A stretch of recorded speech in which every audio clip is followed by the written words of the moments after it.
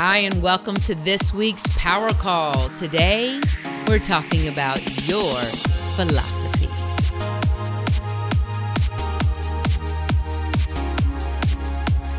Here's your 5-minute Power Call on your philosophy. Starting off today with a question.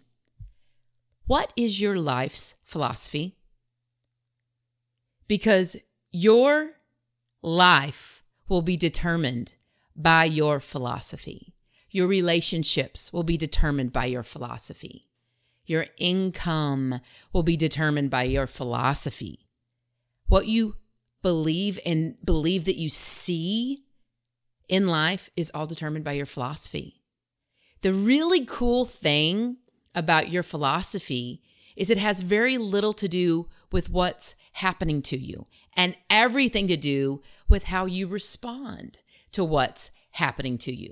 So take a break with me. Give me 4 more minutes here, and I want you to just take a deep breath. Take your shoulders, roll them up, back, down, and let's just get into this real quickly. Hopefully, this is all just going to be a reminder, but in case it's not, I am so excited to tell you that it's going to be okay, that God will never leave you or forsake you.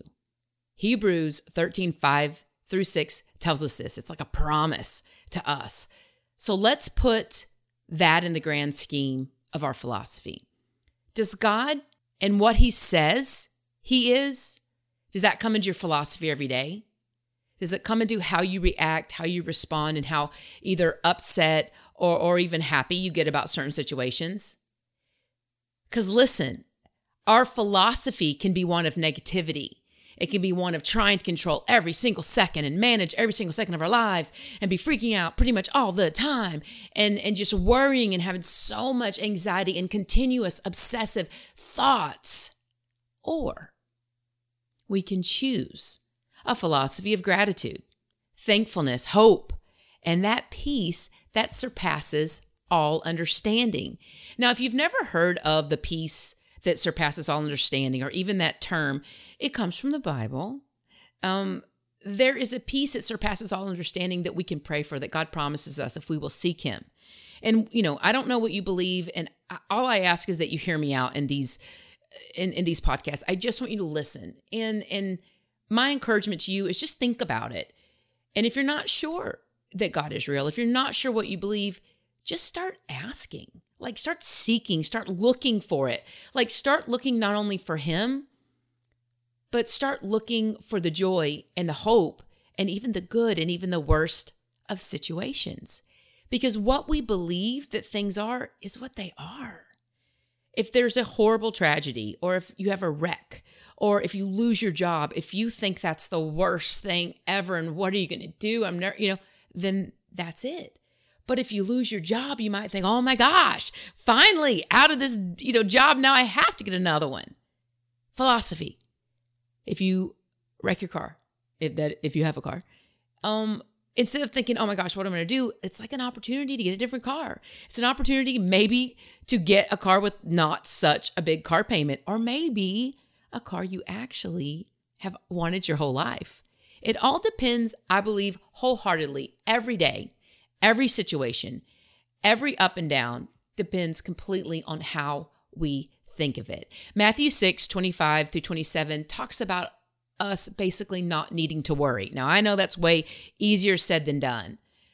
But basically, he's saying, don't worry about all the little things, because he's going to take care of you. He takes care of the animals. He takes care of the birds. If we seek him, there will always be an avenue for us. There will always be a way that we are taken care of, totally focusing on him. And in my opinion, looking for the good and the hope and the joy in every situation. It's so easy to be negative. And honestly, lately, it seems as if anxiety is like growing in people. And anxiety, has so much to do with fear. And God says over and over again that there is no fear in love. And don't get me wrong, we're human that we have these feelings. But if we can start to manage our thoughts and really take them captive and not let them run wild and take us down these emotional roller coasters, things start to change. We aren't so negative. we actually kind of look forward to things instead of being so scared about each of them. And I know that anxiety can be a much bigger thing, but I know that when we can go, okay, wait, I'm starting to freak out about this. Why am I freaking out? That's the beginning of trying to take those thoughts captive.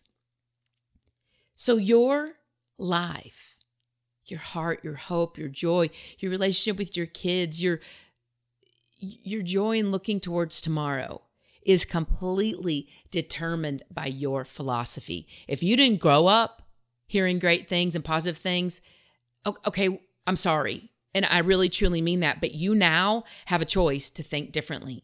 You now have the choice to choose, you know what? That's the way my mom did, or that's the way my dad did, or that's what I've always heard. What else can I tell myself? And if you're not sure, I'm going to lovingly say, read the Bible or listen, because there is tons of joy and hope within that, even in these worst, horrible situations where everyone was like, they're going to die. They're going to die. But for some reason, in some way, God kept them to tell of his glory and also to show that even in today, even now, today, we can put all of our hope in him and he will never leave us or forsake us. I'm going to pray real fast and we're getting out of here. Thank you, Lord God, for this power call. Thank you for this podcast. Thank you for those individuals that choose to listen. Lord, I never want to push my beliefs on anyone. I just want to share with them the reason for my hope. I want to share with them, Lord God, the reasons and the things that you've shown me through all of these ridiculous situations, some amazing and some really, really sad and icky, Lord, but you've never left. You've always been there, God, and I just want so wholeheartedly, Lord, to give you glory, but to show all my friends and everyone listening that there is hope and that there is more for their lives beyond what we could even see and limit within the money that we make, within the house that we live, limit within just our current ability to do stuff, but that with you and through hope and actually trying, that so much more can happen. I love you, Lord. I thank you for this power call. Thank you for every listener. I lift them up to you, Jesus, and I thank you. All of this, I give in your name. In your name I pray, Jesus. Amen. Thanks for being here. Come see me again.